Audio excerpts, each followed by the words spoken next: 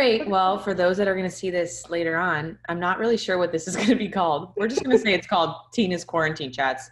And rightfully so, we start with Joanna, who we've known each other for quite a while, but this beautiful friendship has come afloat much later in knowing each other. It's actually funny. I was thinking about this the other day when I was like, okay, I'm going to talk to Joanna. And if anyone knows my mother, she has a strong Long Island accent. And she's like, oh, I remember Joanna on all those like websites growing up. She was so good as a da-da-da. So it's kind of funny to like know who you were from afar and now just be incredibly close friends. But yeah, so for anyone who doesn't know who Joanna is, she is from North Carolina. She played club soccer for Castle, was a touted recruit growing up. Everyone knew who Joanna was. National team, youth national team star. What is it? When did you, commit to North Carolina? It had to have been 8th grade. 8th grade. Yeah, that was talk of the town, man. I know. Like, I don't even know where I'm going to high school. And this kid, like, I know. And so always was going to be a Tar Heel. Yeah. Hometown girl from Raleigh. So really, honestly, you were on that high for a while. Very much I know so. we talked about the other day in terms of how people can relate to you because your journey is kind of like this different beaten paths at different times. And obviously we'll get into it, but you know, you go to North Carolina, you do pretty well your first 2 years, you're playing a lot, and then just kind of plagued by injury. In honestly a very rough way, 2 back-to-back ACLs.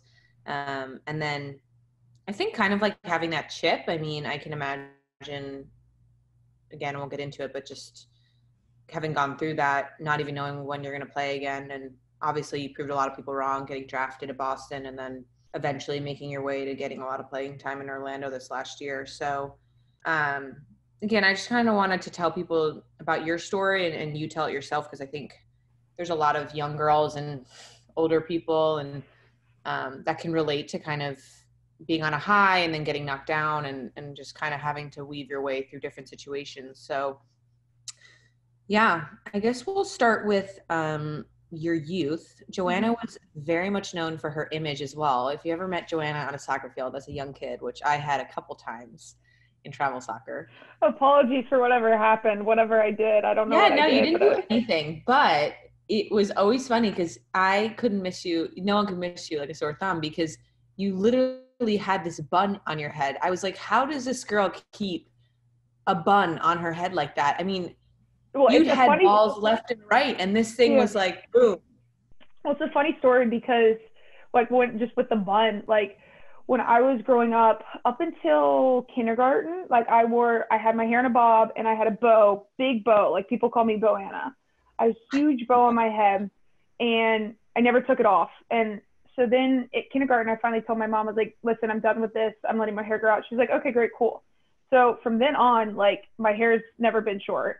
And I have a lot of hair. So if I wore it in a ponytail, it will like break into like 2 or 3 like things, like ponytails like come to the side. So my mom actually started like putting it up in a bun for me. And did you ever do like indoors and like games? Like we had indoor nationals with Next Level. So we would go up to Maryland and we played these big tournaments. And before the final one time, like my hair wasn't tight and it was going to fall out and I knew it. And so my coach went around searching for my mom. It was like a 2-story like indoor facility. And like my mom like fixed it real tight for me and like we ended up winning. But it was like, I actually remember when I figured out how to do it myself. Cause it was like, my mom was like, honey, you're like old enough. Like you need to figure out like how to do your hair, like how you want it. And so I remember I was at my grandmother's house in Shelby, North Carolina, and I started fiddling with it, and I finally got it, and that sucker was tight. Didn't move. Well, shout out to Wendy. Yeah, shout out to Wendy. But also, I guess, shout out to parents generally. Yes. I think for any young kid that watches this that's still in club soccer, still playing, generally, your parents honestly, when I look back and I'm like, the amount of games they drove me to, the amount of times they did my hair, the amount of times they bought me cleats and everything else, it's, you know, Those are the true. That's a whole nother story. Stamps. I left my cleats in Burlington, and my parents like drove to Dick's and got me a pair of cleats, and I played that game. Right. They're the true Talk story. about that a little bit. Like growing up, right? You kind of make a name for yourself rather young. You know, you're in middle school, you're doing really well, you're on a good club team. And I mean, when you put that in perspective, right? Like, I mean, 8th grade is, I mean, that's still not the norm. I mean, kids are getting recruited much younger now, but talk about that process of, you know, balancing kind of what maybe felt like pressure, but also, you know, you're still a young kid, you have school, you're playing a lot, you're getting called into a lot of youth camps. How did that kind of play out for you, and what can you take from that now? So for me, I'm from Raleigh, and pretty much my whole club team, the majority was from Cary, about 30 minutes away. And we all did this indoor training kind of facility in program, Next Level Academy, that kind of raised all of us, that the core group of our club team came from. There was about 10, 11, 12 of us that stayed together since we were like 7, 8 until we were 18. And some of them went to college with me. So for me, I came in kind of as the Raleigh kid, and I was a year younger than all of those girls. And I wasn't as good as them because they'd been in the program maybe a year or so longer than me. And I feel like from the moment that I started playing, I always felt that like I was chasing them, and I was chasing your ex-teammate, Alexis Schaffer, Claire Wagner, Alexis Degler, Alexis Schaffer, Claire Wagner, these players that were older than me, a year older than me. And I always kind of felt that drive, and I wanted to be better than them. So I just outworked every person in every session every day of the week, and then went home and did extra because I wanted to be in that top group, and I wanted to be, you know, doing the demos. And so from a young age, that kind of drove me. And then I was then pulled up with them to then with the youth group, or the youth age group was called YTS, we had at Castle before everything kind of restructured. And then that's when I kind of started, you know, feeling not a part of them, but I was with that group and starting to develop into the player I was. I look back on it, and that's really like the only time that like I always felt like I was always trying to get a next step and a next level and a next, how do I outwork everyone? How do I become better at this? How do I become better at this? I remember watching YouTube videos of like Casey Nagara, UNC Tar Heel, juggling, her and Tobin. I'm like, okay, how does she juggle like that? And I like figured out how to juggle on my toes. So like I did a lot of like self-teaching and just hard work. I just love soccer. I loved it, and I wanted to be the best. So then what about, you know, and I think this is important to highlight, but you did very well academically throughout your career, not only in high school, but you did well at North Carolina. Being so passionate about soccer, you know, I think not that it came easy to you, but, you know, you loved it so much, you were willing to put in the time. But I also think like a lot of kids, it's stressful these days. You have a lot of work, and you're in school, and then you may have double training on a certain day. What advice would you give young kids right now that are, you know, loving and very passionate about their sport, but also recognizing that the academic piece is really important? And how did that play into, or how much of weight was that in your decision to go to North Carolina, and how much of importance was that for them to kind of let you in with your academics? Yeah, so kind of the reason that I always wanted to do so well in school is that I wanted to be an all-around a great, you know, academically, athletically. I wanted to be great in everything that I do and still do. And so for me, if I wanted to stay after practice, I had to get my homework done. I wanted to stay after and work on free kicks, or if I wanted to stay, I didn't want to have that pressure of like, I can't do what I want in the sport because of school. So for me, I would always I think the best advice I can give is utilize all of your school time that you're at school. There are plenty of times and minutes in the day that you're able to, you know, crank out that math homework, or, you know, crank out whatever you can do in those, you know, 10 minutes that you have that the teacher gives you, and kids are just talking and, you know, shooting the shit around, and like just where you can just pull out your textbook, kill 5 problems, and now you can stay after practice and work on your free kicks. That was kind of my mindset all through school. And I think for, advice for kids is that you don't want the academics to hold you back from your dream school.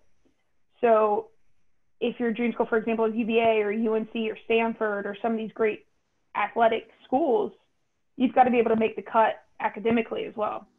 And I think that's most important, is don't let your academics hold back your athletics. Absolutely. And that's a really big concept, I think, that needs to be instilled at a young age. So I think we can both relate to the fact that to get to that level and to play for some of those universities, it takes a lot of effort and time at a younger age. And you do have to sacrifice some of the social aspects of your life, as well as some of the fun that you look back on in high school that you missed out on. I guess part of my question too is how did you, and again, I can recall for myself, I wasn't always perfect at it. And there's definitely times where I made it way too stressful at such a young age. What kind of advice looking back do you have for people who are like, I'm passionate, I know I can get there, but this has become so routine and so regimented that I'm losing my love for it. Because I think we underestimate the importance of still loving your sport and having fun with it, and making sure you're not just saying, I want to go to North Carolina, that's the end all be all, and if that doesn't happen, I'm a failure. How would you, looking back at your old self, how would you have maybe navigated that, or what advice do you have in terms of maybe where it didn't go well and now looking back you're like, I could have made these changes? Yeah, I think that when you're growing up and you're developing, the drive has to come from within yourself rather than kind of exterior things. So like if your parents are putting you in all these extra things, and I think where I developed most was in the front yard of like, how do I create scenarios in my head that I can see in the game? So like me, for example, at my house, we have like a two-car garage. So there's like a panel in between the two garages. Does that make sense? Yeah. And so for me, it's probably like a yard, maybe a yard and a half wide. And I'd stand on in my driveway and I'd take a touch and I'd right foot, how many times can I get out of 10, hit that spot? And that consistency is being able to create that in your head translates to the game rather than just being able to go through cones. And I think the ability to be able to create that is the exciting part of the game. So like being able to create certain things and be creative, that's what kind of kept me going, rather than, I want to play at North Carolina, or I want to play at UVA, or I want to play at Stanford. Right. That was what drove me. It was just so fun to like try to hit a certain square in the garage, and then my dad get mad and have to like fix it. But like being able to do those things was the most rewarding part. Yeah, I mean, I think that puts a lot of perspective into your story, and that, I think a lot of people from afar would have said, wow, she committed, he had North Carolina at 8th grade. Why not just be like, all right, I'm going to chill now. Like I got my school. And I know from my experience, there's a difference between getting into a university and being recruited by one, and then walking on campus and having to perform, and it not just be now, okay, I checked that box, what's next? So maybe let's transition a little bit into your college career and talk a little bit about that. So obviously, as we said, you had a lot of success through club, and, I think you had a good relationship going to North Carolina. But again, if anyone plays soccer, they know the North Carolina Tar Heels and the history that goes there, and the quality of players that are generally there from year to year. So it's not a matter of, I got recruited, I'm going to automatically play if I go. So talk about kind of that entry process of being like, okay, I'm on the campus, I'm a freshman. How was that transition for you from club soccer off the bat, and what did you learn in that first year? Yeah, so for me, Anson actually didn't know how old I was when he was recruiting me. So I technically, even though I was in 8th grade, he thought I was a sophomore. And to know Anson, it makes total sense because I love him, but he's like Einstein, he's scatterbrained. So we actually came to the decision that I would graduate high school in 3 years, because my entire life I'd always played up, and it would kind of, I didn't even think about it, but he's like, have you ever thought about graduating a full year early? And I was like, no, but like, that sounds great. Like, that's the age group that I, you know, with national team, I was a young 95. I was in November. So pretty much all the girls were older than me. Oh my gosh, you're still older than me? Yeah. So all the girls, yeah. Funny. Everybody's older than me in 5 years. So, okay. I know. Good to know. So everyone was way older than me, and I was like, you know what, like, what would I do once they all graduate? I never thought about that. So I ended up graduating a full year early and was coming in at 17. And, you know, I was coming in as a freshman with Crystal Dunn and Kaitlia Ohai and these huge names that they just came off of winning a national championship, and unbelievable players. And what I love about Anson is throughout, you know, from the time that I committed and to the time that I got there until now, he's so honest. I could call him right now and he would pick up the phone. Like, he's a great communicator.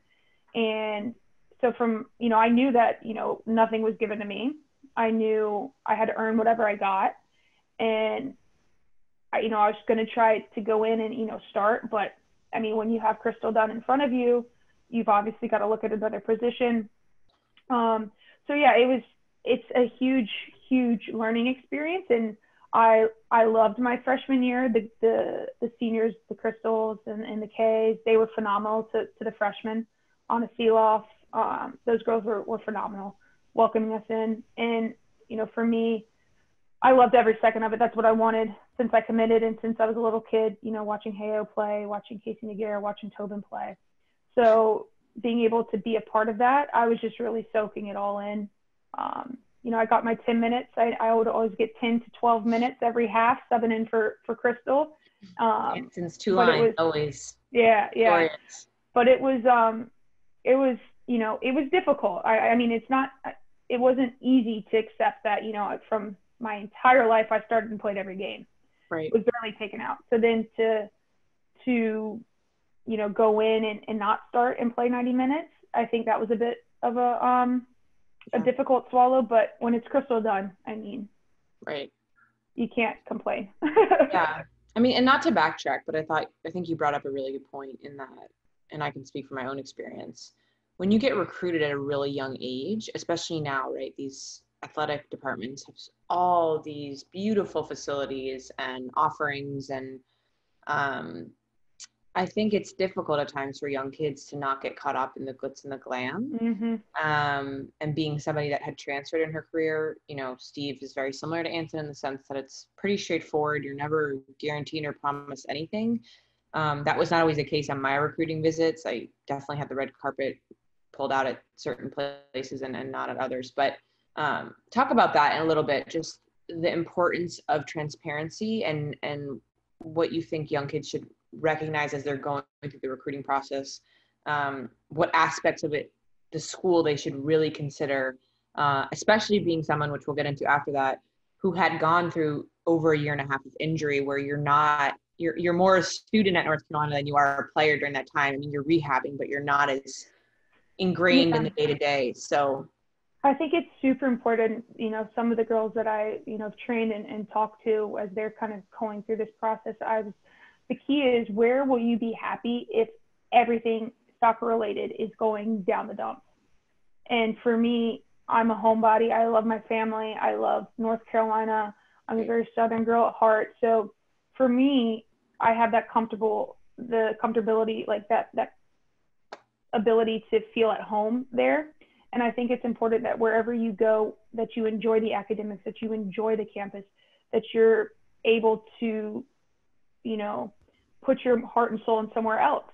And I think that, as well as, you know, the school and the fit and the soccer side on that sense, but it's super important that the academics, that it's going to challenge you, that you love the campus, that, you know, whatever those outside soccer, those check marks, whatever they tick for you, I think that's really important that you look into that for sure. So considering your story, I mean, up to now, right, we're talking about your success as a youth player, you're recruited really young, you go into North Carolina, coming off a national championship. I would say it's an accomplishment to have gotten as much playing time as you did as a freshman, and then really start to hit your speed in your second year. Had a great second year in North Carolina, and then, get plagued with an ACL in your spring season. And not to do a spoiler alert, but Joanna actually tore her ACL twice before. So you tore it the second time, and was it a few weeks prior to being cleared, or you had just been cleared from your first? So I tore so sophomore year, healthy, and then junior year, our team had 7 ACL tears. So I tore my ACL going into the NCAA tournament right after we lost to FSU in the semis of the ACC tournament. So it was that practice on that Sunday. So we played FSU Friday, practice Sunday, tore it then. And then that was November, and then came back in August and tore my other one. So within eight months maybe. So I was planning on redshirting. I'd already been contemplating that of, I wasn't going to be, I'd be getting minutes here and there, and I didn't want that to be my senior season. Right. So I was going to redshirt and then play my next year, but I wasn't expecting to recover from another ACL to then go into my So let's dive into that, because I think that's definitely not a norm. At least not my experience. I know a lot of people that have torn their ACL. So for one, obviously incredibly devastating to have torn it prior to being in the NCAA tournament. You're right in the thick of the season, the most exciting part of the season. So, and we were number 1 in the country that junior year.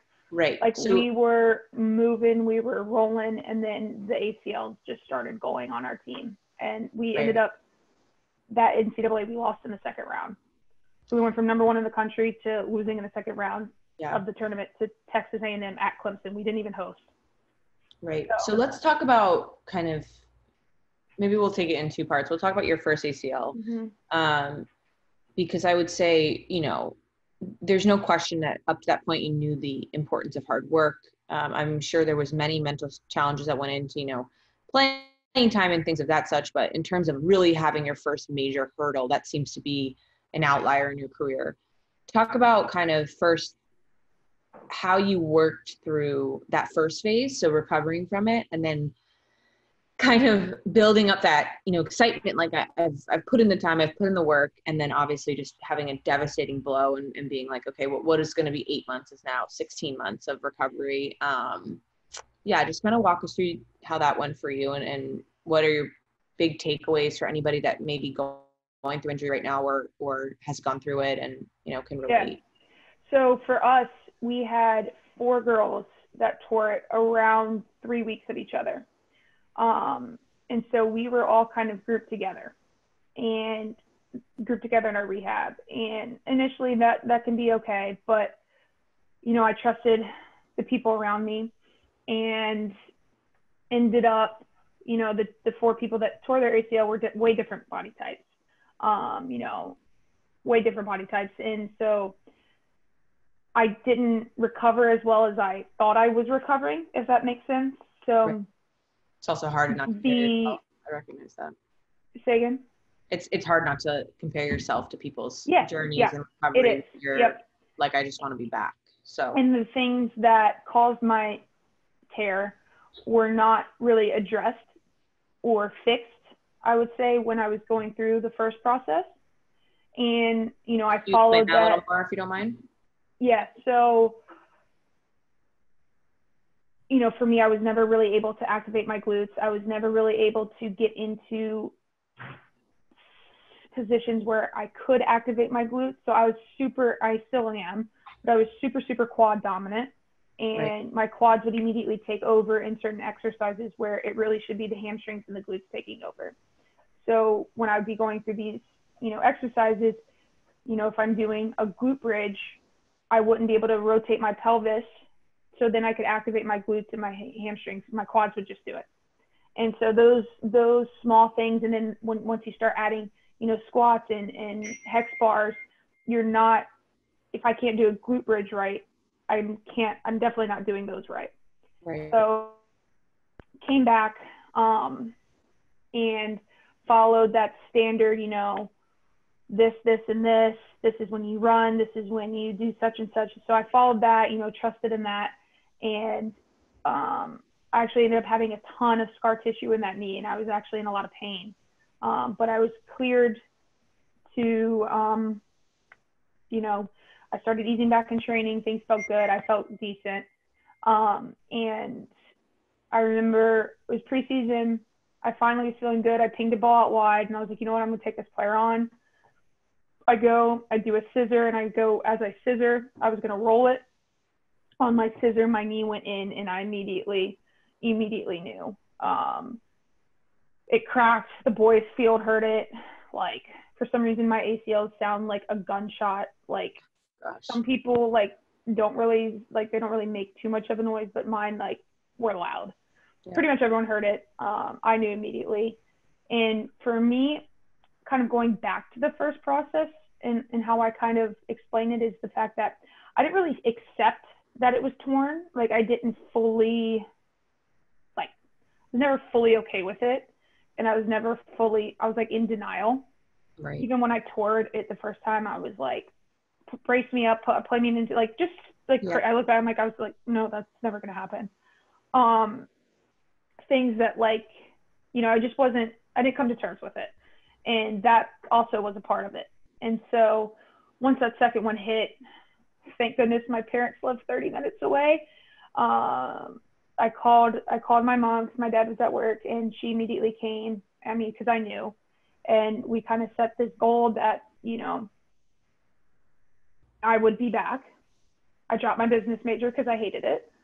Dropped my business major, and from then on, I gotten somehow with Chris Gores, trainer Gores, on social media. He's been an angel in my life, and the way I actually, able to get in touch with him was through Yael Averbush, who played at UNC, and so she would play pickup all the time when I was a youngster coming along in Raleigh, and she'd always invite me to pickup games. So we had kind of a relationship then, her post UNC and me pre UNC. Right. And she played in Washington, where Chris kind of started doing, making a name for himself in the personal training. And he doesn't even call himself a personal trainer. It's he's just like Chris. Yeah. And so I really liked what he did on social media. And so I was I talked to my mom, and she's like, honey, just reach out to Yael, see if he'll talk to you or whatever, because he's up in DC. And so I immediately reached out to Yael. She's like, let me, he wants to FaceTime you, so go ahead, and y'all, I'm connecting y'all. And from then on, after the conversation, he was like, you should, you are an individual. You should be treated as an individual. After leaving that phone call and finding out that where he was located was 5 minutes from my mom's best friend's daughter, who are family with us, that I'd be able to stay. And so immediately hung up that call and started crying, because I knew I was in good hands at that point, because I knew, if it was a soccer drill, I'd be able to create it in my head. I'd be able to, fix the problem. But I don't know how to fix my glute problem. I don't know how to activate I couldn't figure it out, and I needed someone's help, and he was phenomenal. And so from then on, I had class on Tuesday and Thursday only, but I had 3. And so I had Monday, Wednesday, Friday off, because I dropped all my business classes. And every month I would drive up to DC with my mom, which was about 5 hours, spend 4 days there training, working with him. He'd give me a plan, and I'd just keep that process going. And yeah, it was hard. It was very hard, exhausting, but it was the most rewarding experience I've ever had. I think you bring up a really good point too about, I always say about being an athlete, there's so much value that comes out of the hard work and the structure and knowing how to kind of grind through a lot of things at once. But I also think at times too, when you're taught so much about being resilient, it can be difficult to humble yourself and say, hey mom, hey coach, I need help. And I find that I didn't even know that about, we're so close. I didn't even know that aspect of your story. And I think it makes a good point for all people that are going through injury that, one, you have to go at your own pace, but two, you have to be willing to let people in to kind of help you. And I think that can be challenging in any aspect of life, but especially when a lot of things are out of your control and your journey may be 2 months longer than someone else's or quicker. And I think the most important thing that I learned is that you have control of your rehab.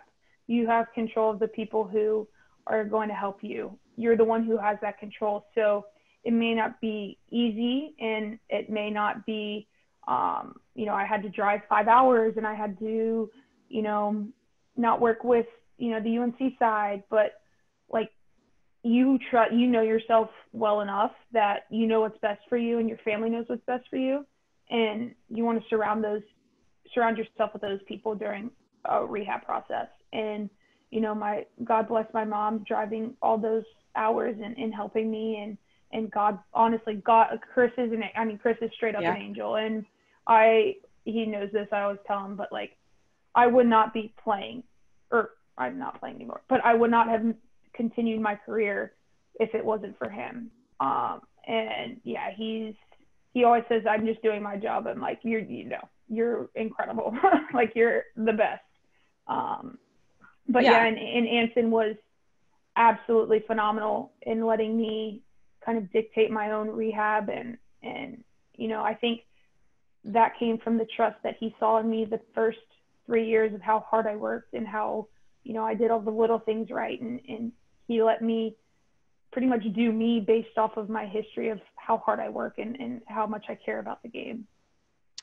Right. So obviously, it was great that you got through that and you had a great senior season for yourself, and were able to utilize these people to help you. So now when you look back at it in terms of like transitioning into playing professionally and making that choice, but also just going through that situation, like what did you take out of that? And also, I know we've talked about it, but obviously I would say at this point, you're one of those people that's really good about being in tune with your body. And I think that's a big struggle for a lot of athletes, is like knowing when to pull back. We're oftentimes so much overtrained because our capacities are so wide. What advice do you have now about kids that, you want to put the work in and it's important to be dedicated, but you also want to be sure that you're not overdoing it to the point where you are prone to injury, or you're not being effective in your training because you're so tired from never taking a rest? Can you talk a little bit about like how that maybe brought you back to kind of learning more about your body and what you need, not what anyone else needs, but what you need as you move forward in your career? Absolutely. I mean, for me, I knew up until my injuries began, like I was staying after shooting, free kicks, fitness, all that stuff. But, once you have 2 major surgeries on your knees and you're coming back and you just are trying to stay healthy, that may not be the best decision. And I really had to be like, okay, like my knee is sore today. I cannot do anything extra. Or like, I am feeling good. I can do extra. It's not based on what you want in your heart. You have to listen to how you feel physically. And that was a learning curve, but I don't think it was as hard for me because I was out of the game so long. I wouldn't want to do anything that would jeopardize me not, having the opportunity to play every single day. So right. if it required me to not do extra sessions or not do that extra fitness that I normally would have for 14 years of my life, if that was the case, then, I was willing to accept that so then I could continue to play and train and put everything I had in the training session. So I think because I was out for, I was too scared to jeopardize my ability to play. Right. So, you go through North Carolina your senior year, you do well, you get drafted to Boston, Boston Folds, which is a transition, and then you end up, being reallocated to Chicago. And I'll let you speak to your Chicago experience. I think overall you enjoyed being in Chicago, but again, faced with the adversity of, putting a lot of time and effort in, not really playing, not really, now it's your career, you're not really earning a lot, as many of us know, but the soccer industry is not necessarily super lucrative for players. Talk about that facing another adversity, right? You've faced multiple months of injury and going through that. And what made you not just say, you know what, forget this, I'm over it. Like, I'm just going to move on. I went to UNC. Like, what in your mind made you persevere through, again, being in a period where you're not playing, you're not getting that time, but you're still putting in the work. You're still adding value to a team that you're not necessarily showing minutes, but your value's there in another sense. So talk about that experience a little. So I come in, obviously not originally drafted by Chicago, drafted by Boston. And so that was kind of, no one knew, that was uncharted waters for everyone. And so the way that worked was whoever drafted, say, for example, Rosie White was Chicago drafted her from Boston. They picked up her contract. I didn't even have time to make the roster for Boston, but they had my rights. So Chicago technically drafted my rights. So the way that worked was sign me or not sign me. They had my rights in the NWSL the whole entire year. Wow. Yeah. So it's not like I could have just picked up and gone to Orlando that year or picked up and gone to another team. Chicago owned my rights. And so I couldn't go anywhere, even though they didn't sign me. They only had they didn't have a lot of, their roster is pretty packed, if I can remember. They signed Emily, one of my best friends from, she's a goalkeeper. They signed her, and I think that was all the rookies. So it was tough. I mean, going through that process, but, I was still, let's see, August, September, April. I mean, I was maybe 8 months out of my, coming back. Right. So at that time, I was still just I was just so happy to be playing again and so happy to be out there that, granted it was so difficult, watching the games and not traveling and that part. But for me, I had the most amazing host family that I could ever, we still post and text my host dad all the time. I talk to them weekly. They all came to my wedding. I love them with all of my heart. Like, I would do anything for them. They do.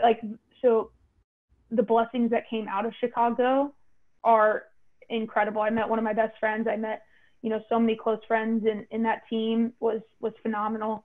I loved practices. I loved being a part of, everything that they did.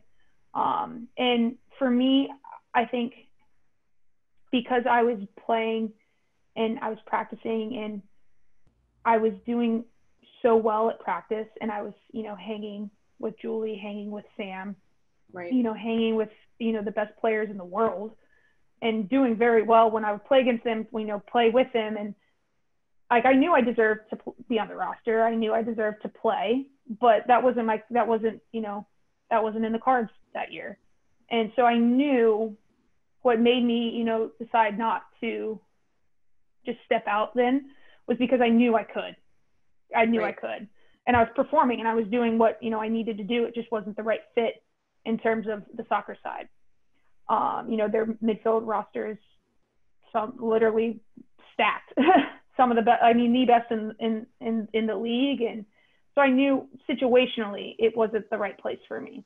But everywhere else, it hit all the boxes, and I love all the people there. I love the city. I love, my host family, just everything about Chicago, minus, when reality hits and you see them playing and you're not, that's when it was really, really tough.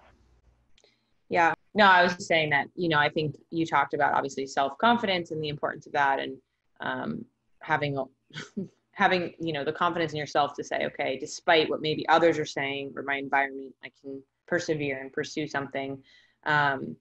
And so also I think the idea about people is really important, and having the right people in your life and my life. And for those that don't know, me and Joanna met when I, was ending my career in Europe. I had moved to Raleigh, literally knew not a soul, maybe Alexis, but I don't even think she was there at the time. Mm-mm. And we met through Morgan Stern, shout out. But you were very inspirational to me because, I was done with soccer at that point. but I had known, obviously I have a lot of friends in Chicago. I'd known about your season. It wasn't like you were coming off this like rookie of the year season. You had gone through adversity. And I remember you'd meet up and around Raleigh, and you were always like putting in time to train and finding people to pick up with. And, you know, again, we had talked about it, you had this opportunity to go to Orlando, but again, it's like college. They didn't say, Joanna, you come and here's a contract waiting and you're going to start and play. But obviously you had the confidence that if you were given the opportunity, you would take advantage of it, which kudos to you. You had a great year last year.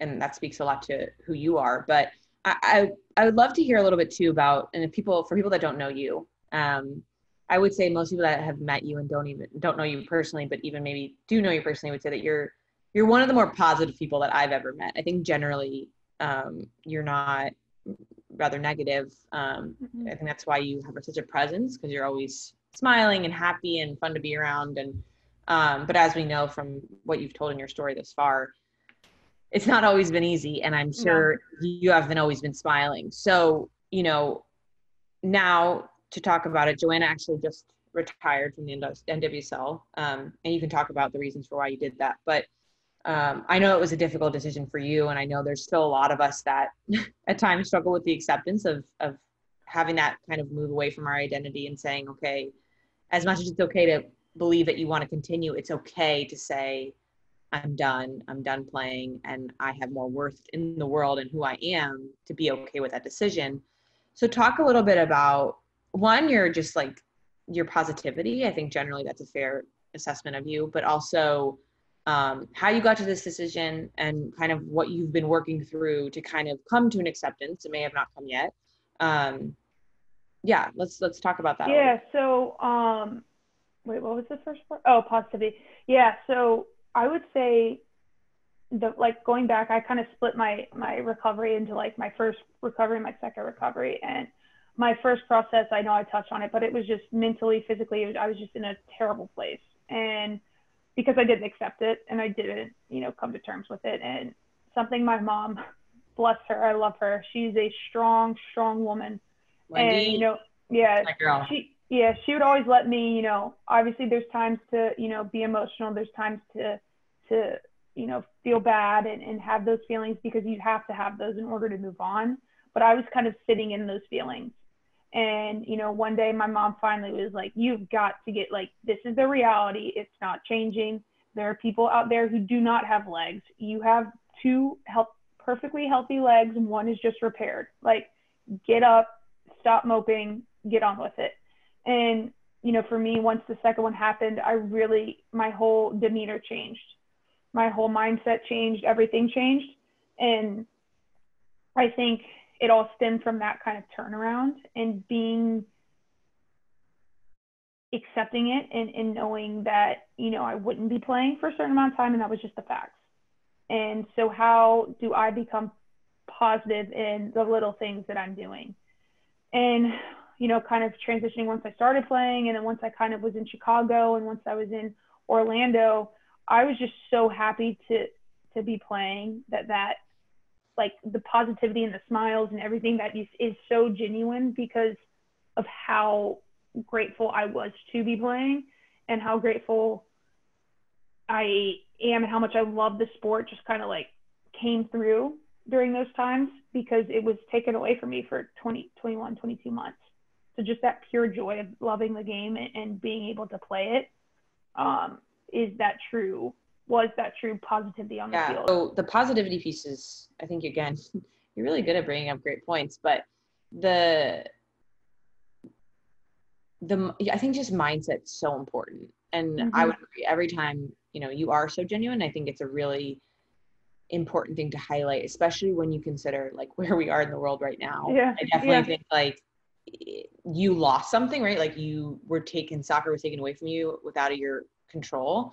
And I think right now, right, like I can't even go to the grocery store. It's taken from me. I can't go to the gym. It's taken from me. And I think part of it's perspective and trying to sustain that. Again, like you're going to have moments, but all of those kind of struggles and, it taken away is made. I'm not saying, this forced retirement was We'll talk about that actually. I don't think we got into your so, a little bit with the retirement piece. Last year at the last like 4 games of the season, I was having like really, you know, bad like groin pain, hip flexor, high hamstring, glute, and it was more than like the norm that I was feeling. And so I got married in November. The season ended in October, and I rested pretty much up to the wedding. And then, you know, I started getting back into it. Thank you. Yeah, it was a third on. Yeah, and so, you know, afterwards I started getting back into things, and I started like my back was kind of hurting, and then my hip would hurt and alternate, and then I finally got to a pretty healthy point. And then in late January, you know, sprinting, I went to cut, and I felt my back just like, oh, it was so painful, and I drove up to actually hang out with you guys in Charlottesville that weekend. Back brace. I was like with my back brace, because I previously had a bulging disc when I was in high school. Nothing crazy. Went back in. Didn't have any nerve pain, just back pain, and then I was good to go. But it never, I rested a full week. I saw my chiropractor, and then I tested out, and I was still in so much pain. I was like, it's definitely a bulging disc. Like, I need an MRI, whatever. And I was just expecting to see a bulging disc. But on the MRI, it showed that my L4, L5 was super degenerative. So all the discs on the MRI were white, except this one, and it was very black. And yeah, so with a degenerative disc, it's never going to fully heal. I was also getting like nerve pain in my leg, in my left leg. I'm 24. I want to have a family. I want to be able to do things with my family. I want to have kids. Right. So just kind of, it took me honestly about 4 weeks to kind of come to terms with it. And, it was a really difficult decision. I prayed hard on it, and, I got some answers, and I finally kind of came, I was at peace with it.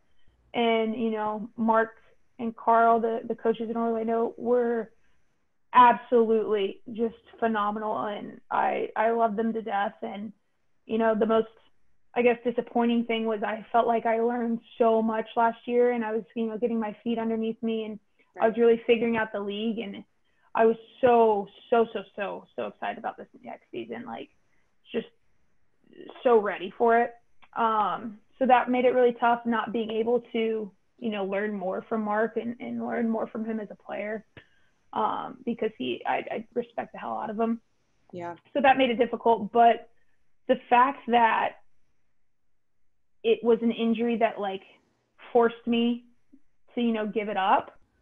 I'm not saying that, I always ask, like, why so young? I could have been like 3 more years, but at some point I would have had to, given up soccer, playing it at least. And, my time was now, and my body just couldn't do it anymore. And it also, kind of not makes me feel better, but, once my back was kind of healed up, I started, running or attempting to run and do exercises, and my hip, still wasn't right. So I, was like, listen, I need an MRI on this thing. 2 weeks ago, got my MRI, and there's a pretty large tear in my hip labrum that I'll have to have surgery on. So, for me, my body telling can't, yeah, my body's telling me something, and I just can't go on with it. I just physically can't. If I'm 24 and have 2 ACLs, a degenerative disc, 2 bulging discs, and now a hip labrum, at such a young age, I need to be mindful of that. Yeah, I feel like there's a lot of people that are in transition, and for different reasons.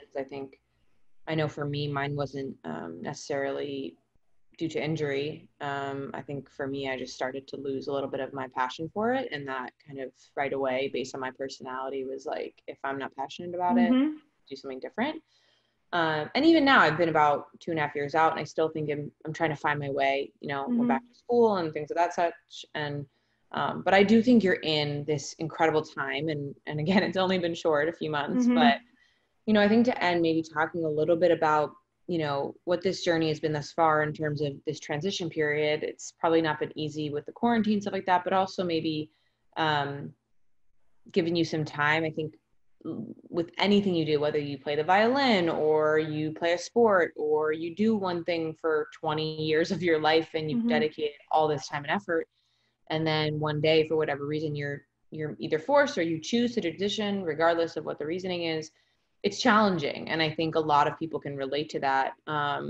So what's kind of been that experience like, and kind of what have you at least started to try to put structure around it, like in terms of finding what is your next passion? So for me, I've always, even when I was coming back from injuries and doing all those things, I always loved coaching. My cousin she played at Clemson. We're about 15 years apart. She played at Clemson, coached at Clemson, and coached at Alabama. So I'd run around with her recruiting trips when she'd come and watch the Castle Showcase. I'd, be her sidekick. So I loved that aspect of the game, and I love development, and I love, when I do individual training sessions, I love training kids. I really get a lot of fulfillment out of that. And so right now, my husband, Parker, is in the military, went to West Point, and we are currently in Columbus, Georgia, which is right outside of Atlanta. He's at Fort Benning, but he also has a hip injury.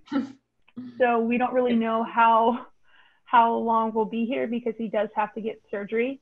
So we don't know if we'll be medically discharged, if, he'll stay in. We don't really know what's going on. So right now we're in limbo.